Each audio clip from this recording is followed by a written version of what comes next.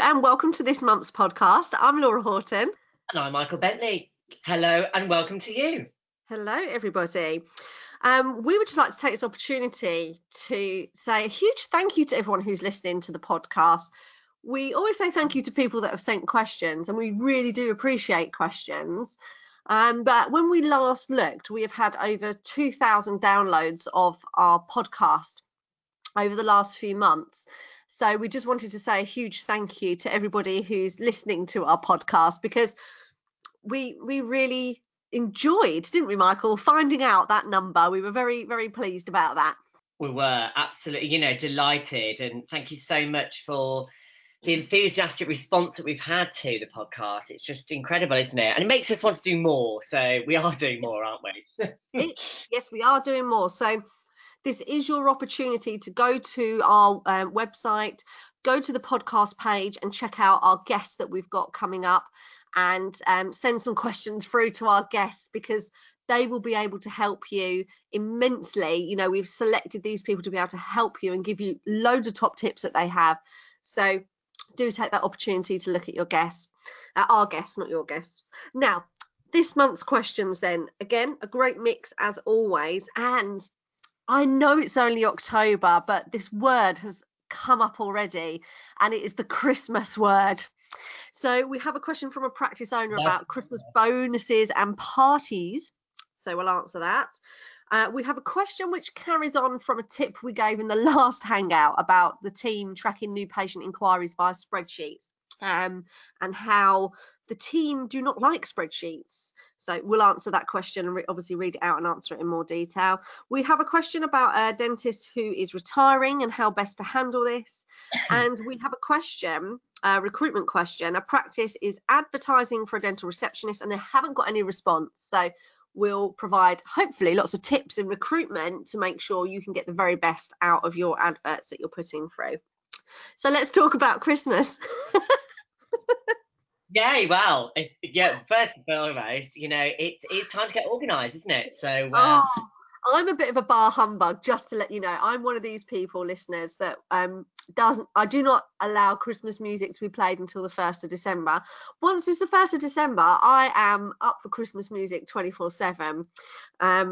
But prior to that, I feel it's a little bit early. Whereas, Mike, you're a bit more enthusiastic than me, aren't you, when it comes to Christmas music? I think I am more enthusiastic, but also I try to be a bit more organised as well. It doesn't always happen, but I like to be organised. And I think it's also good that if you're feeling great and you are organised, then it is a bit more enjoyable, because I think Christmas is something that can feel overwhelming, but not only personally, but also in the practice as well, because this is gearing up, isn't there, towards finishing lots of treatment before too far into December, and then you've got all the build up to that. We've got RCT months going on. I always think October and November are a massive RCT increase that seems to be a surprise to practices, but isn't a surprise to me or to Laura, who's worked in practice for many years.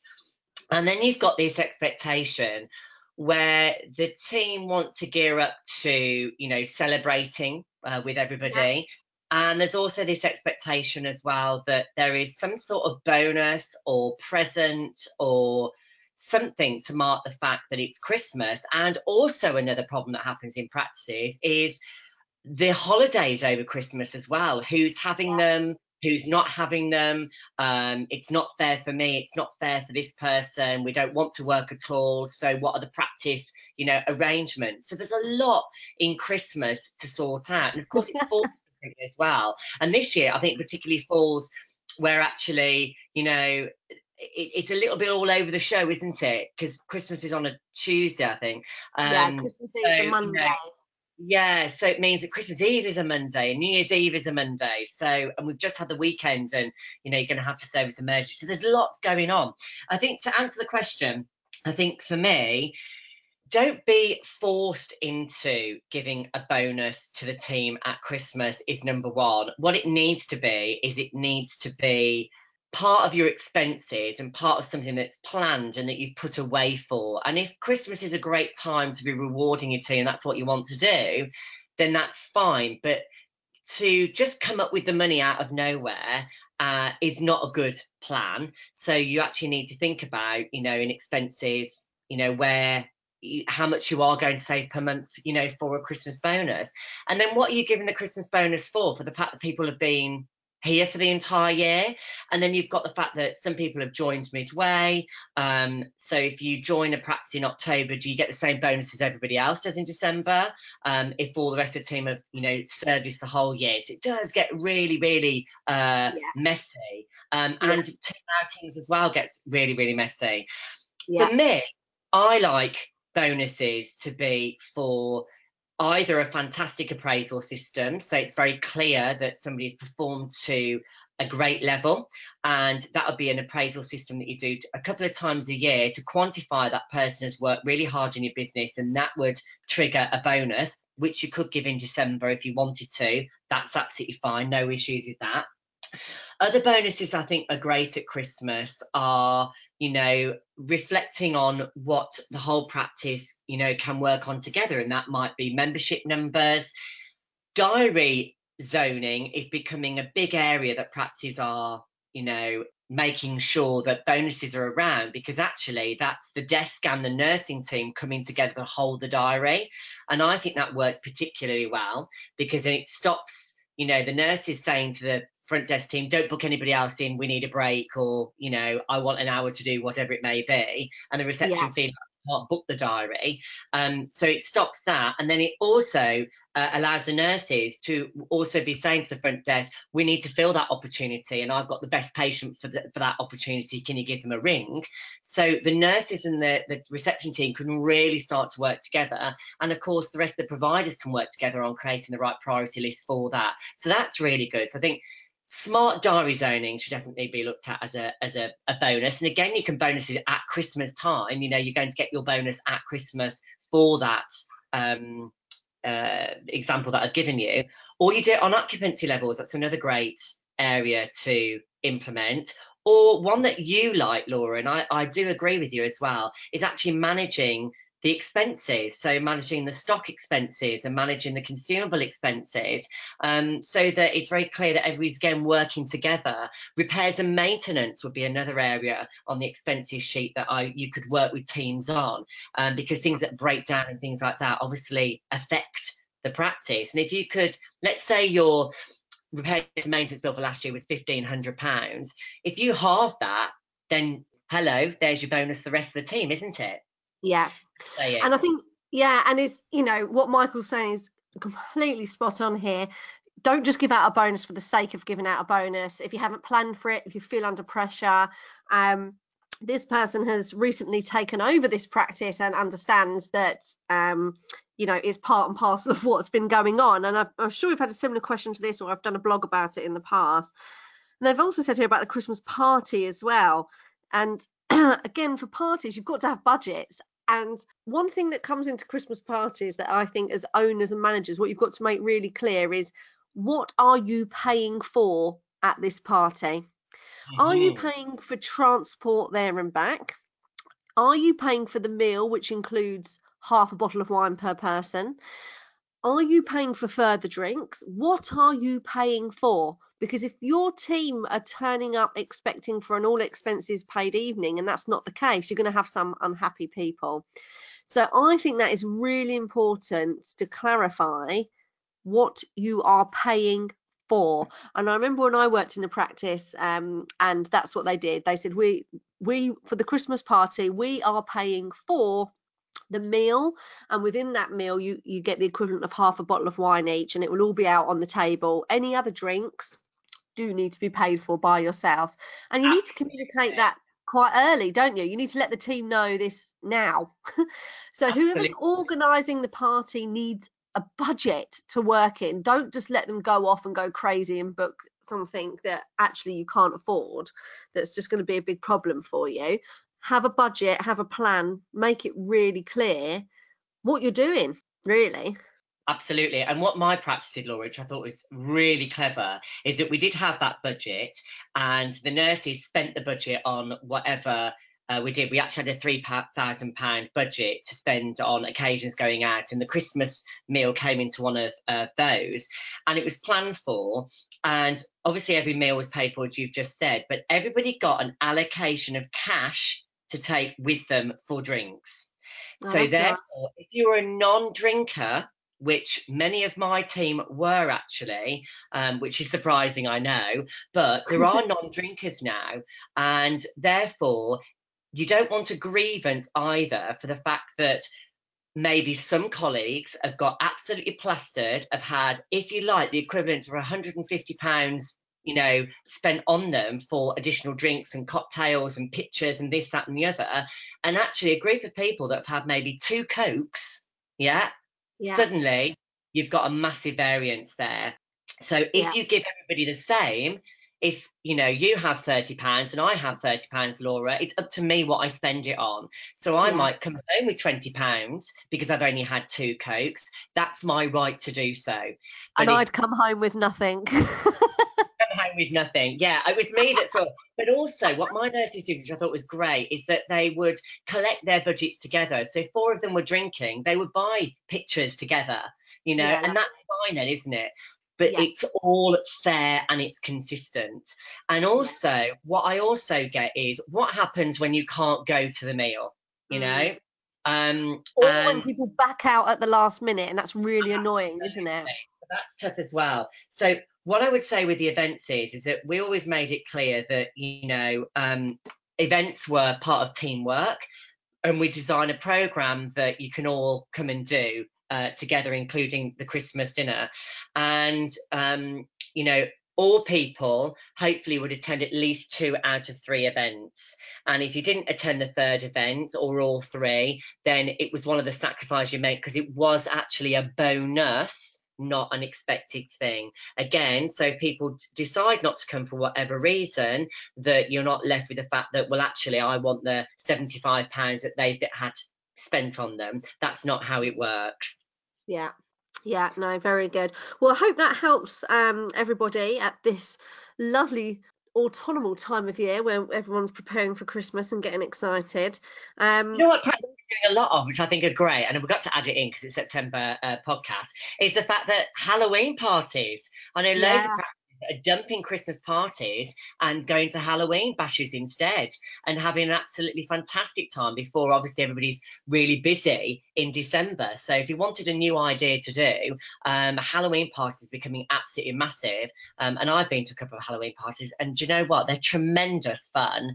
So that might be something different as well, especially if you've got a practice that maybe don't all celebrate Christmas in the same way. I think Halloween's a great occasion to it move. is a great opportunity to get dressed up, have fun in a different way. And I think, it's a bit late for this year. You've only got a couple of weeks to organise it. So, but organise it for next year, maybe. I mean, it's a wonderful idea, isn't it? Really good.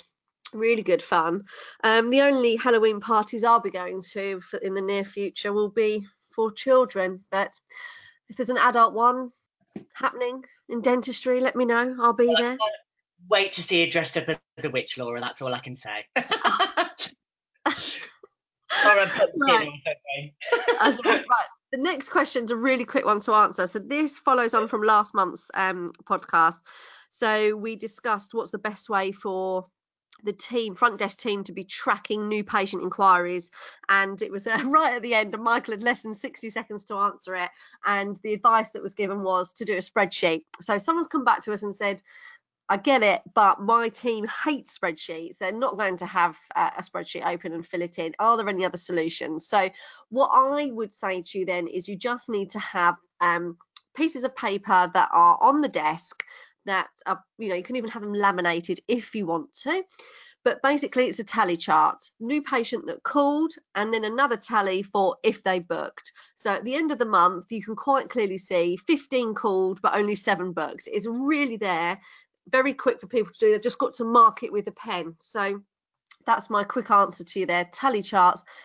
With any new patient tracking, I think the thing I'll add here is you've got to make sure it is accurate information that you're looking at, because otherwise you could be making decisions based on, the wrong information. So you do need to have a system documented. And I know it might sound mad because it's only a tally chart, but train the team on how you want them to do this, because then you're more likely to get accurate information. Right, we're going to move on now. Oh, go on. Sorry, Michael. If practice is already doing new patient telephone sheets, which they should be for, interviewing the patient, correctly, which I'm not going to go into the content of that. But if you're doing those and you've got a treatment coordinator or there is a manager, then simply can give all the new patient call sheets to the manager to collate all of that information on. Then all you've got to do is tally the ones that didn't convert. But you should have started a call sheet for every patient, whether they converted or not. And on the bottom, you can put not converted to comprehensive assessment or converted to comprehensive assessment. So they will need to, obviously that information does need to go to the dentist, but it will help you to tally that information as well for a quick tip. Yeah, we're full of them today. Right, the next one. I'm a retiring dentist. There is a new dentist purchasing the practice. What's the best way to handle this within a team? Now, just have a very quick story before we answer this, Michael. So, a practice that I used to work at many, many years ago. Basically, my mum joined that practice as a private patient, and her dentist she's been seeing ever since. Now, I was walking through our village the other day and saw a lady that I used to work with who is friends with one of these dentists that were partners. They sold out, but long story short, she said to me, "Oh, do you know that name has retired now?" And I said, "No, I didn't. And I don't think my mum knows either." And she said, "Oh, right."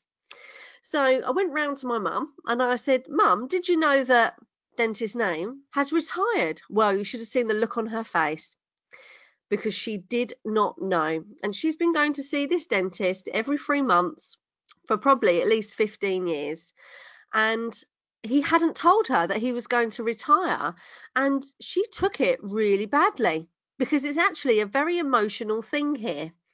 And yes, my mum happened to have an appointment the following week booked, so she was fuming. So she rang up and the team have said, "Oh yes, he has retired, but you're booked in with this lady and she's ever so nice." I mean, they're always going to say that, aren't they? She's ever so nice. Come and try her out. So my mum's back is up. This lady, well, she better be like dentist name. Now, it's turned out quite positive. My mum's had a good experience with her. However, how many other patients of this dentist were emotionally hurt by the fact that there was no communication to retirement? And it's not that they're being left in the lurch and that there's a replacement. It's also the opportunity to thank that dentist for their care over all these years, isn't it? And that's what my mum said. "Oh, I would have loved to have sent him a card to say thank you for looking after me for all these years and what a great dentist you've been, and enjoy your retirement." So there's so many different angles to retirements and dentists leaving, isn't there? But that's, happened so recently. That's happened in the last few months. And I think that's been handled really badly, actually, because this dentist has had these patients for decades and decades. He started working there in his late 20s and was a partner, and he's now retired. He must be 60. So that's a lot of patients, isn't it? Where it's just been, "Oh, he's gone now. Bye." It's really awful. So the other thing that came out of it was when the team were saying to my mum, "Oh, this new dentist, she's ever so nice. Oh, she's very nice." And that's all they could say. So what's really important here is that when you have a change of dentist, whether it's retirement or not, we have to know as management and as a team what are the unique selling points of this new dentist coming in. I had an experience recently where the team had been asked on the phone how old the new dentist was, which I think is ever so rude to be asking that as a question. Well, how old are they? I mean, it's just not politically correct, is it? But you need to have a list of unique selling points for the new dentist coming in. So we're not saying, "Oh, they're really nice, they're really caring, they're really friendly." The team can say, "Your new dentist is amazing. They have invested so heavily in their postgraduate education. They're really passionate about doing wonderful white fillings. They're really passionate about health and their patients having really good gum care." Whatever their unique selling points are, Get them down on a piece of paper. Yeah, I think that's so important. And I think also, I made some advice to a practice that had taken on two guy dentists that are quite young recently. And they are a practice full of women and have been for many, many years. So not only are patients getting used to two male dentists after not having male dentists in the practice, they've also got the fact that they're young as well. And one of the things that they are talking to their patients about on my advice was the fact that the business owners hand selected these two dentists to join the practice team because they have the right ethos, the right training, and they have the ability to be in that practice. So they haven't just been plucked out of the sky. They've been through a rigorous recruitment process to make sure that they are the right people for the practice, and they've been hand selected by the business owner. And that piece of communication has gone down particularly well. And then I go back to something that we've said in calls before, which I think is really important, is that you must have guarantees on treatment. So it doesn't matter what person is seeing patients, whether it is a dental therapist or a dentist, that you can actually say, all of our treatments come with a 2-year, 3-year, 5-year, 7-year guarantee. And then it's quantified, and then patients can start to relax a little bit to go, well, I'm having this filling done and it's going to be guaranteed for 3 years, whether it's this dentist that does it, that dentist that does it, or this therapist that does it, because there's a confidence within the practice that it's going to be successful anyway. And I think if you can marry everything that we've both said, then that's going to be a much more positive experience for the practice and the patient. Absolutely. And when it comes to retirement, the fact is you're going to lose patients anyway. So you will have patients to say, well, I'm moving on now. The journey to this practice is too much. We move far away. We're just staying out of loyalty. You'll have people that just get the ump and go. So you are going to lose patients anyway. And I think you just need to get over that. And I would have it as a very positive thing in the practice that you are retiring. I would look at having some PR created around your retirement about the new owner, and as Michael said, how you've selected them. Yeah, what you have in common, what you're excited about for the practice and the patients going forward, and have some wonderful PR going about, because it will be a much nicer experience for all involved if your patients that really love you get the opportunity to say, well, I wish you lots of luck with your retirement and thank you so much for taking care of me, whether it's verbally, whether it's in an email, whether it's by letter or card. Give those patients that opportunity. Let's make this retirement something really special, not oh my gosh, I'm just going to see my last patient and leg it out the door and hope no one notices. That's great advice. Yeah, I think PR is not to be underestimated in this situation. It can go into the local press, can't it? Dentists that have served the area for 30 years are retiring, and it can be just so lovely. It really can. So I'd make it a very positive rather than negative. Sometimes patients retire from a practice, don't they? I know that this is Yeah. quite a significant thing, for practice as well. And again, what I hear from patients and practices is that they get no response either. So somebody that's belonged to a practice for 25, 30 years, leaves the practice because they are moving area, maybe they're retiring into a different place or moving closer to family. And again, there's no acknowledgement. And there needs to be, and exactly the way that you said, a nice handwritten card, thank you for being an amazing patient the last 25 years. It's been lovely treating yourself and your family members, and we wish you all the well with your retirement to Cornwall or moving to the family, whatever it may be. So actually, I think this is a two-way thing for people that are retiring, but also patients that are moving on, and take the time to communicate that. And it's the front desk that needs to be on it, really, and not just go, oh, that's nice, and we'll cancel the appointments and bye. Because we need to make sure that the dentists are aware that long-standing patients are leaving the practice, and that we need to say goodbye in the right way, because again, it's still part of great PR, as you've said, and that's so important for practices, isn't it? Especially in this digital modern age where people are communicating how they've been treated. Absolutely. Yeah, absolutely. Right, the last question then. We're advertising for a dental receptionist. We have had no response whatsoever. Can you provide any tips? What are we doing wrong? Oh, bless you. Okay. So, yeah, we'll go through some tips with you. I think first thing really, though, is to look at where you are advertising. I'm finding a lot of practices are just putting something on their Facebook wall and just leaving it there, which is just not going to work for you. And we'll talk about what you can do in a moment. The major thing that you've got to get right with any recruitment really is the job title.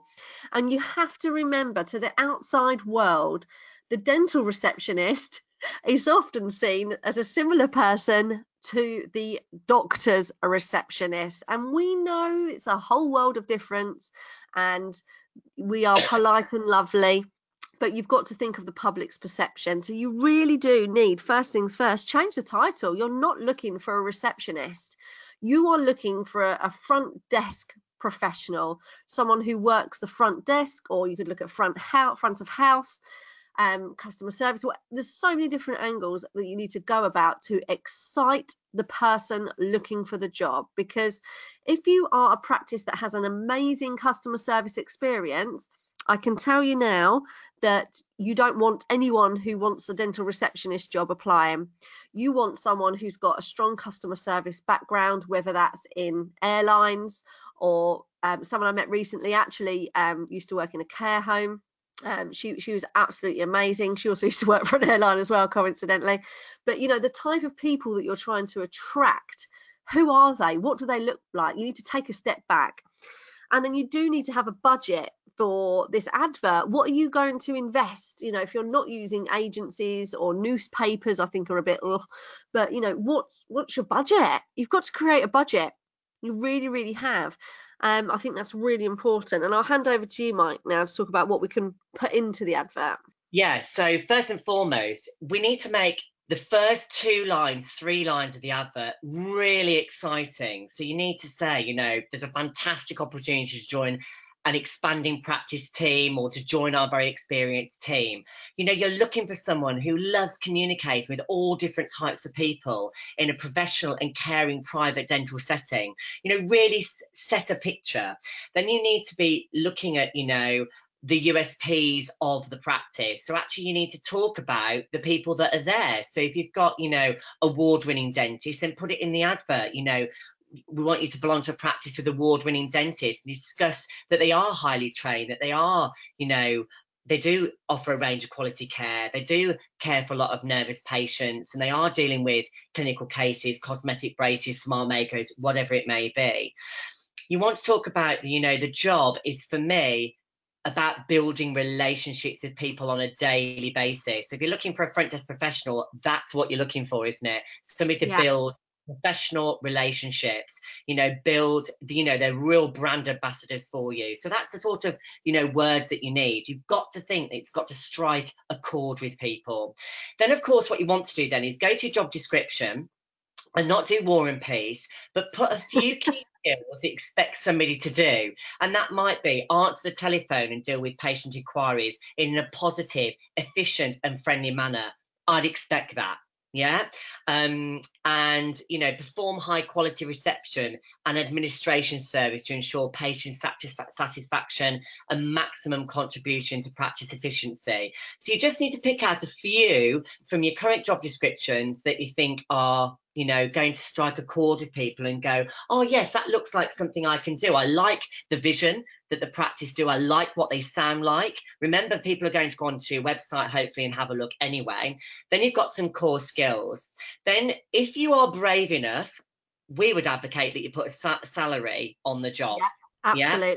But some people do put the salaries dependent on experience. I understand that. But of course, if you've not looked at the salary levels within the practice, remember, you might want to bring in somebody different from a customer service background. And then you might need to think, well, what do we currently pay our team members now? And if that's not enough, you might have an exercise to do on salaries, because what you want to recruit and what you actually need to pay somebody might be entirely different.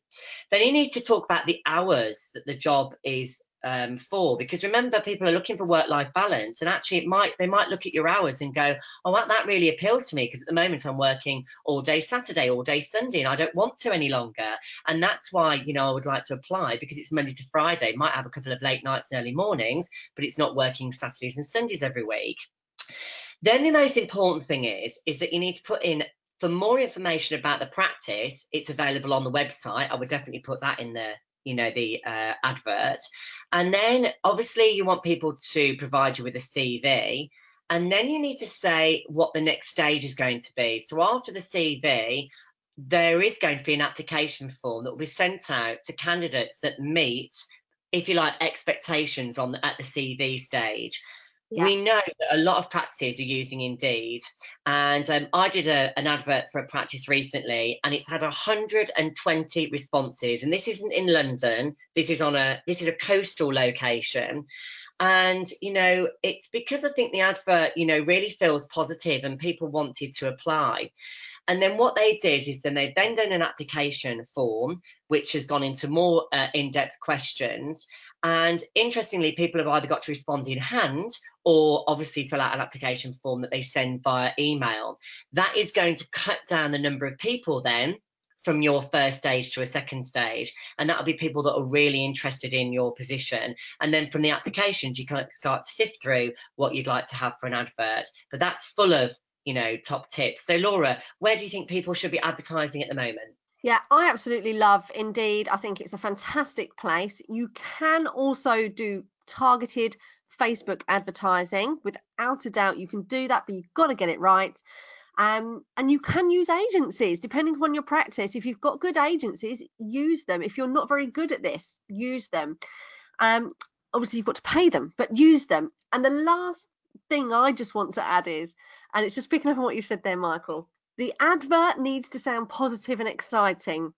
When you're trying to recruit someone, what frame of mind are you in? You're usually in a panic. You're usually feeling negative. Oh gosh, this is horrendous. Oh.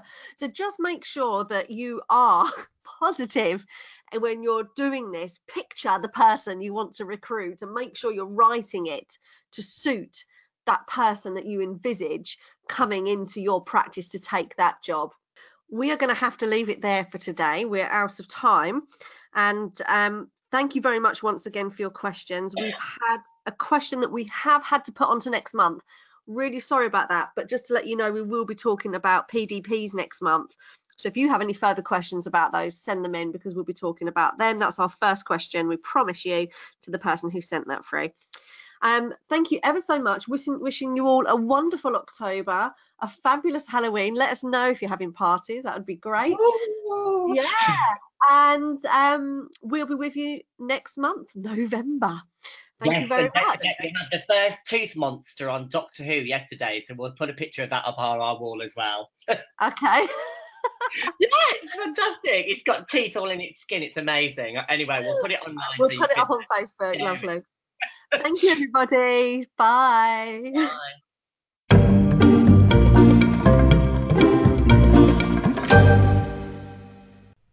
Thank you for listening to this podcast. Please subscribe so you can be notified of our next episode.